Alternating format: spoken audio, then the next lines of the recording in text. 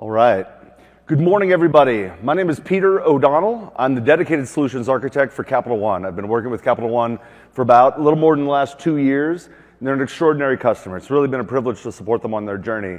This morning, we're going to talk to you about managed directory services in the cloud, how to solve for complex, secure, critical resources using our managed services.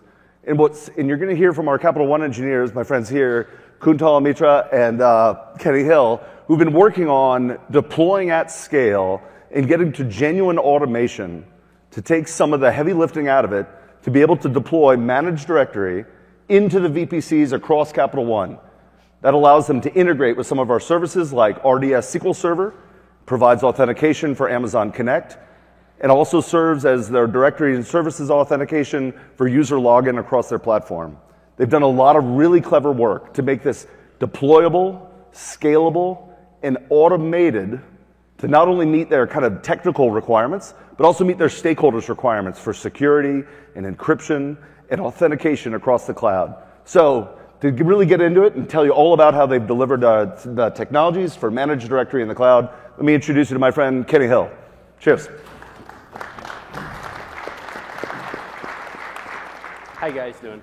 My name is Kenny Hill. I'm with Capital One. I'm in the Identity and Access Management organization.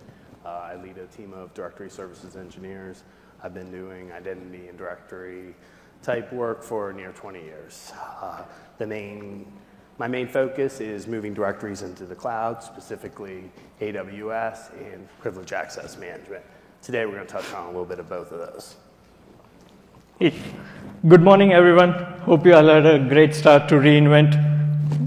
My name is Kuntal Mitra. I work on the public cloud engineering team at Capital One.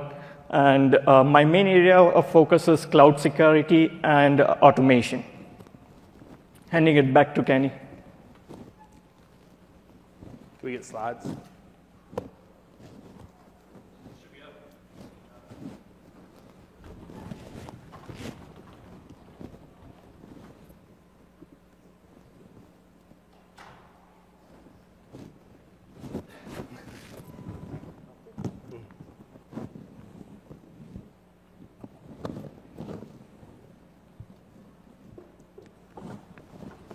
We haven't. I don't know why it worked before. I know.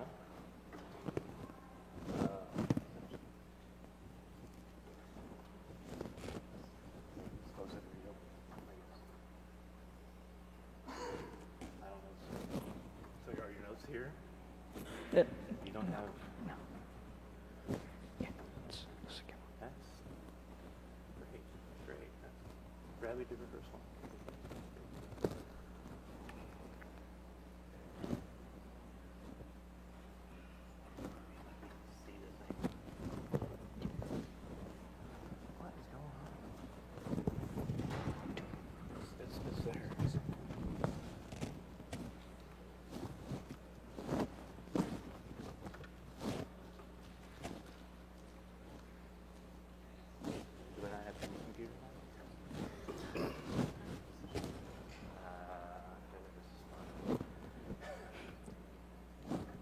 Technical.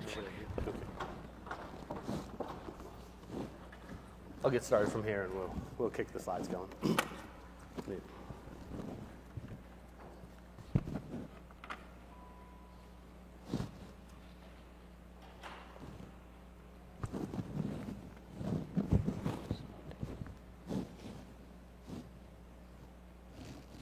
So we had a need in Capital One to utilize RDS SQL databases, and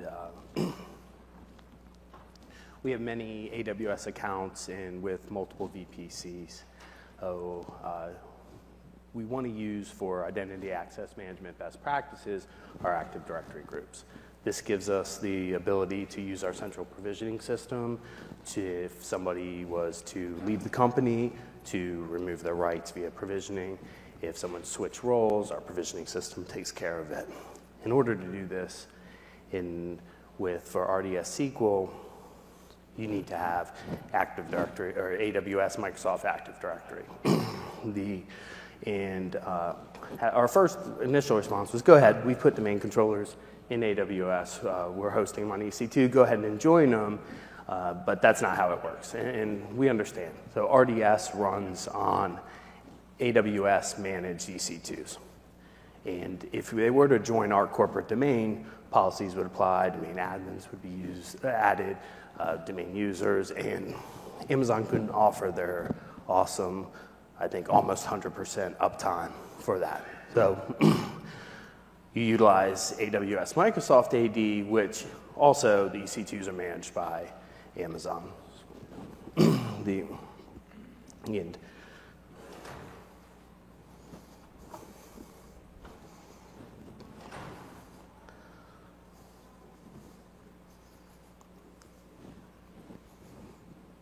you guys working off the slides here? It's so we determined that first we started building a handful of the AWS managed ADs ourselves. We worked through all the nuances of getting everything figured out, tweaked to our environment. And that's a little bit about what we're going to talk about today.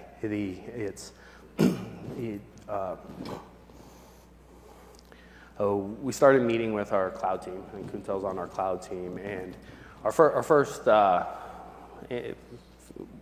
response was, hey, we can automate this, go ahead, and we've automated building domain controllers and Active Directory. We can automate building out the AWS Microsoft AD.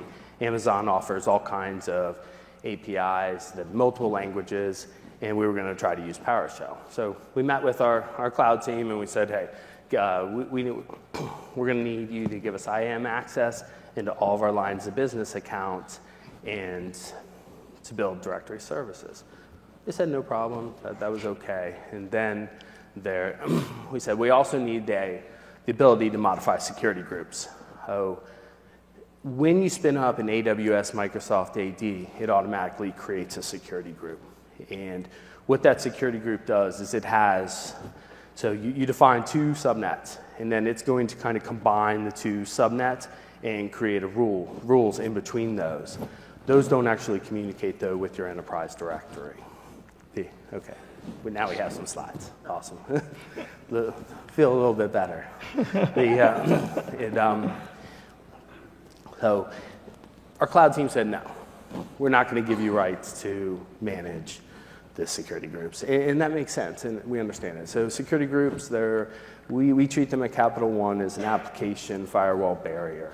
So we ensure that applications can only ingress, egress, communicate with exactly what they need to. So giving out these rights would kind of be like cloud team giving out one of their keys to their castle.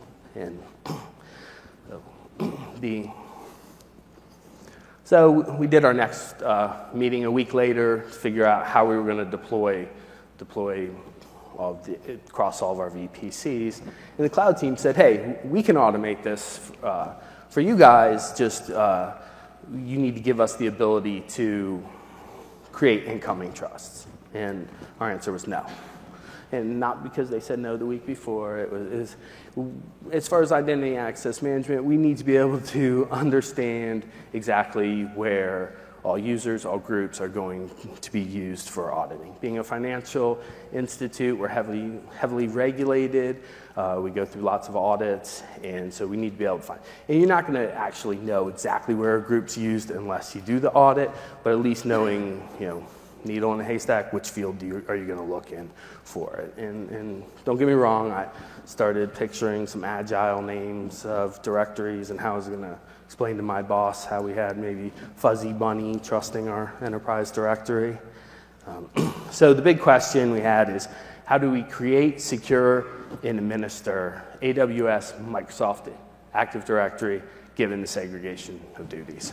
So we have the Active Directory account where we currently host AD domain controllers. This is where it's very secure, and this is where we have our enterprise domain controllers running on EC2. We then have a secure public cloud account, and this is where our cloud team manages most of their automation, and then we have all of our lines of business accounts. Lines of business accounts, this is where we were going to deploy RDS SQL, and this is where we need to build the AWS managed ADs. So our experience building out a few of these manually, the deployments were going to be pretty complex. So there were lots of little things that we had to tweak and modify to make them work. We also knew we needed to fully automate it. So Amazon offers snapshots, so you can restore the directory. But on top of that, we want additional insurance. So part of our disaster recovery plan is we'd to spin up another directory if we absolutely had to.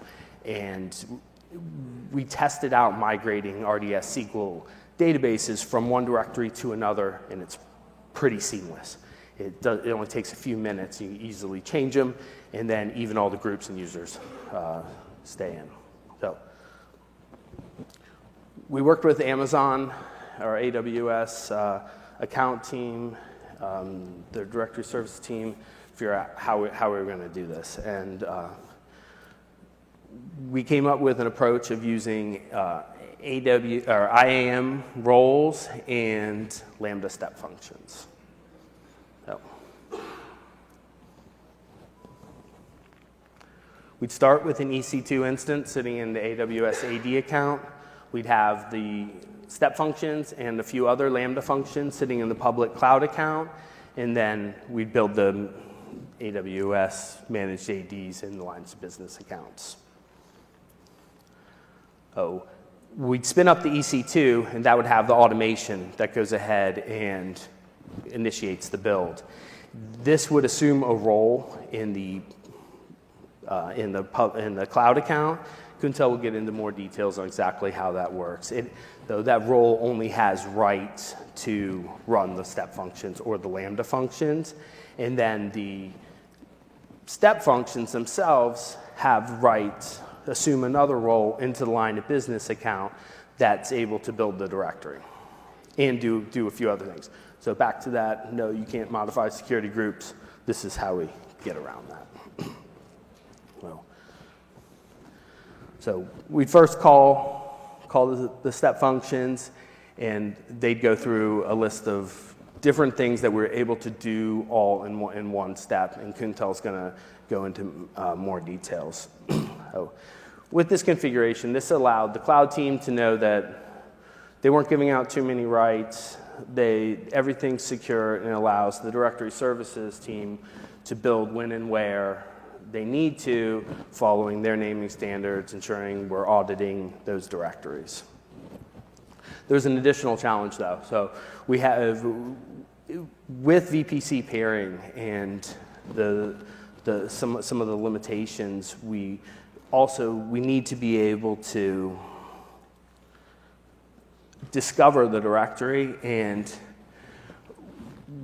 we're utilizing, if you follow the document that Amazon has posted, it's going to tell you to utilize conditional forwarders, and that's one approach, and that works great. For us, the number of directories that we were building, it wasn't really feasible to use conditional forwarders, and it also added another step of segregation of duties. We'd have our whole network team we would need to deal with. So we are creating our records in Route 53 for the AWS managed AD. So there's a handful of A records and SRV records that you need to create. It's key to have the records, or you're not going to be able to build the trust. And so this is how we got around using conditional forwarders. But the first thing we need to do is we need to discover the directory from our AD account. So we have a read-only role that allows us access to directories inside the lines of business accounts. We go and we discover the directory, and then we can do whatever you want to call it, NS lookup, dig, get DNS host name. We have to get the actual names of the domain controllers that were spun up for AWS managed AD. And depending on if we're going to prod or a dev or QA downstream, we may build more. So Amazon released the awesome feature a handful of months ago. Originally, it was you could have 2 domain controllers. Now, I think it's a soft limit of up to 20. So if you want more resiliency, you can throw 5, 10 at it. For this step, we'd have to repeat it multiple times. We then call using the same role we had, another Lambda function that goes ahead and creates the Route 53 records. Now that the records are created, we're able to resolve the directory. So we're able to, on our enterprise directories, we're able to determine, we can see the directory, you can build a forest trust. So we build one-way incoming forest trust. Next, we'd call another Lambda function in the public cloud, or our cloud secure account, which builds a trust. This is where you pass your DNS, your DNS server names also. Finally, we then need to rename the default site. I'll go into more details in a bit after Kuntal talks on why we're renaming the default site. And we then configure groups, also talking a little more about that, and then validate. So, with this, I'd like to allow Kuntal to talk for a little while and explain more on the automation, exactly how all this, nuts and bolts of how this works. Sure. Thanks, Kenny. So as Kenny explained, we have automated our entire directory services setup process to a single click of a button. So let's go through the details and see how we achieve this end-to-end automation using serverless architecture wherever possible.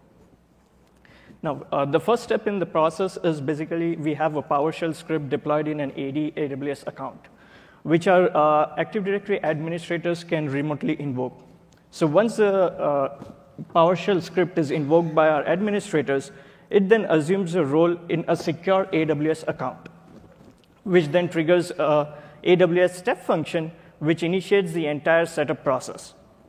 One of the reasons we went ahead with step functions is it allows us to create complex business workflows by dividing functionalities into steps and utilizing wait conditions, decision branching, and exception handling to implement long-running processes. Now, one of the most important things to note here is the usage of assume role and deployment of your cloud automation tools in a secure AWS account. It not only helps us to achieve segregation of duties, but it also helps us to secure our automation workloads and our cloud infrastructure. The PowerShell script internally uses AWS instance profiles. As you know, in order to invoke AWS APIs, we need credentials. So PowerShell script is tied to an AWS instance profile, which then generates temporary credentials. And then you can use those credentials to invoke AWS APIs. Now, in order to create and configure AWS managed Microsoft Active Directory, as we have seen that the PowerShell script assumes a role in a secure AWS account, and then it starts the execution of a step function. This step function handles all the complex workflows involved in setting up the directory services. Like, for example, creating AWS managed Microsoft Active Directory, configuring monitoring. It's really important to monitor your directories and to notify stakeholders as in when your directory domain controllers are down or your directory services start acting up. Next, we need to discover and update our security groups. The default security groups created by AWS might not work in your environment, as you might have some different network configuration.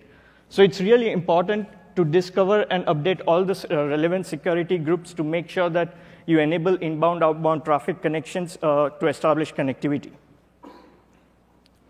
Next is to increase the domain controllers. Now, it's really important for your production workloads to be highly available and reliable. So it's really important to figure out what your volume constraints are, and based on that, you can update your domain controllers. Last but not the least is to create Route 53 record sets. Now, this record set is really required for establishing two-way trust relationship between the AWS Managed Active Directory and your organization's Active Directory. We'll see in a bit why that trust relationship is really important. And just to mention, it's really easy to automate the entire process because there are a number of AWS APIs available out there, and you can use any programming language you want. So that really makes it easy to automate stuff. Now, once we have this Active Directory set up, we need to discover those directories and figure out the number of domain controllers that are attached to those directories. Now, why do we need to figure it out? Because once the domain controllers are created, they'll be assigned an IP, and based on the IP, we need to figure out the host name associated with it. The host name is required for setting up this trust, creating Route 53 record sets. So what our PowerShell script does is it again assumes another role. This time it assumes a role in every LOB account to gather domain controller IPs. Once we have the list of IPs, our PowerShell script will perform some basic operations like resolve DNS name to capture host names. Now, again, one important thing to note here is your PowerShell script should really be deployed in a VPC which is peered to every other VPC where your directory exists. The reason being, you need to, in order to perform DNS resolution, you will need connectivity. And unless your VPCs are peered, you won't be able to resolve those entries. Next, with these details in hand, our PowerShell script will once again will assume another role, this time in a secured AWS account, and invoke a Lambda function, which helps us to set up all the Route 53 record sets.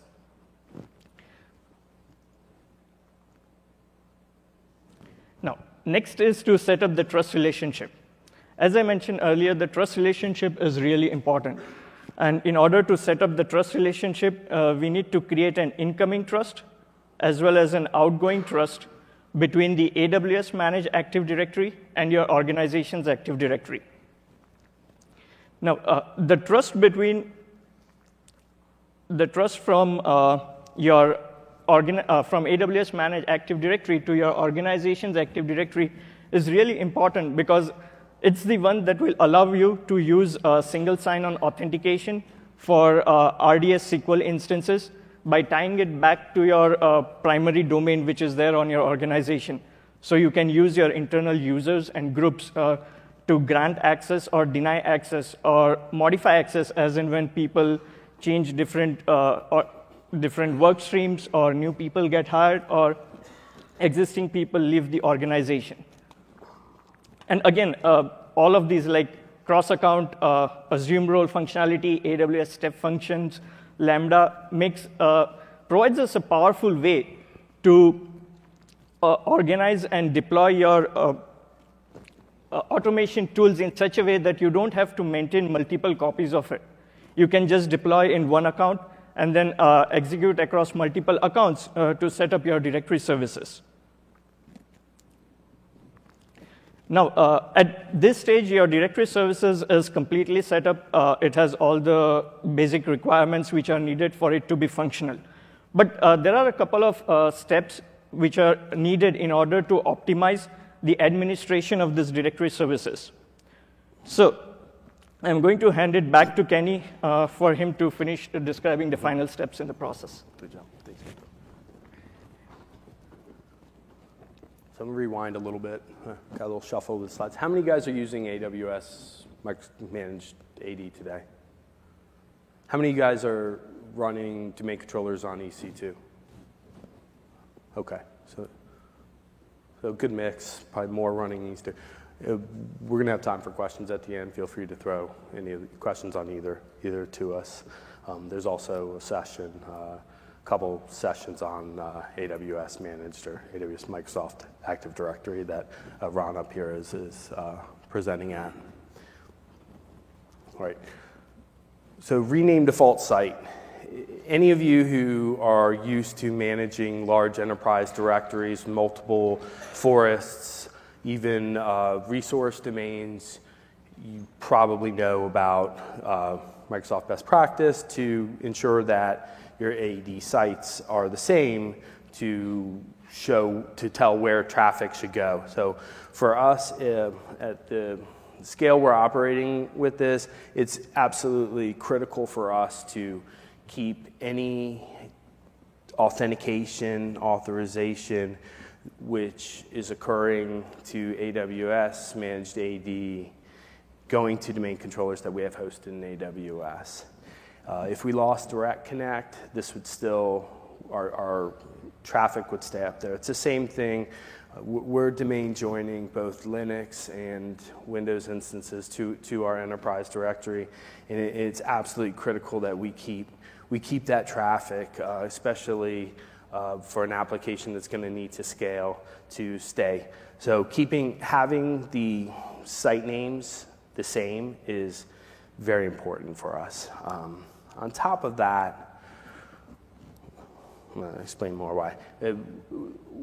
We have multiple VPCs where our enterprise domain controllers are hosted.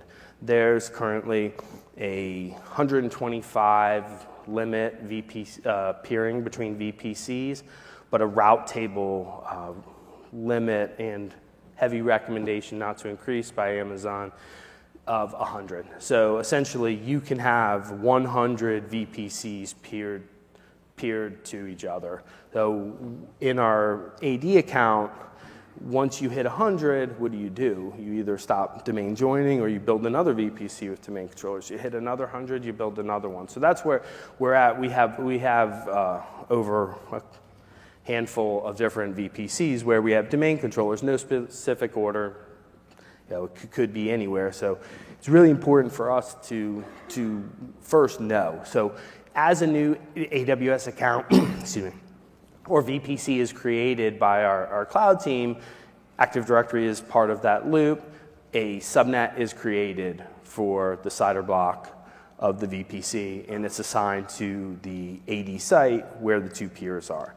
So in part of our managed AD rollout, we have to use that read-only line of business account, go into and discover the VPC and get the CIDR block, more importantly. So if you use the /16, 14, whatever you guys have for the IP range assigned to your VPCs. Once we have that, we can then do a PowerShell command to discover which AD site it's assigned to. And that's where Kuntal was talking about. It's important to run the automation in somewhere where you have network connectivity. So if we have multiple VPCs, we know ahead of time before we spin up that EC2 that's going to do this work, we know that it's coming from one of the AD VPCs, which is peered. Once we discover that the subnet, then we can just use a regular AD object rename command to rename the site to match. At this point in time, any authentication that comes to, say, an RDS database will go to AWS Managed AD and then stay to domain controllers that are hosted in AWS. Of course, if those were down, it would go elsewhere, chase referrals, but the idea is to keep all the traffic there. The next part, and again, I think this is really the case for any company, not just a regulated financial institute, is you need to be able to audit your domains. So at this point, and manage them. At this point where then the trust was built, we're able to utilize the AWS Managed AD, but we need to ensure we're able to discover anything in there. Today, our use case is really light. It's RDS. We may utilize it for more future. So we want to make sure nothing extra is showing up in the directories that's not auto-created by RDS. So At this point, we add a few audit groups, which have service accounts that are going to constantly check what's in the domain and report on it. It has some alerting that go off if something's created and it shouldn't be. And we also want to be able to manage it. The whole premise behind doing this is so we're not managing local database accounts for RDS. It's to utilize our enterprise directory, and the same concept goes for managing these directories. Is we want to ensure that our admins can use their privileged account, which we rotate the passwords every few hours on, versus using a stagnant account that's sitting in the directory. So this is where we add admin accounts and audit groups.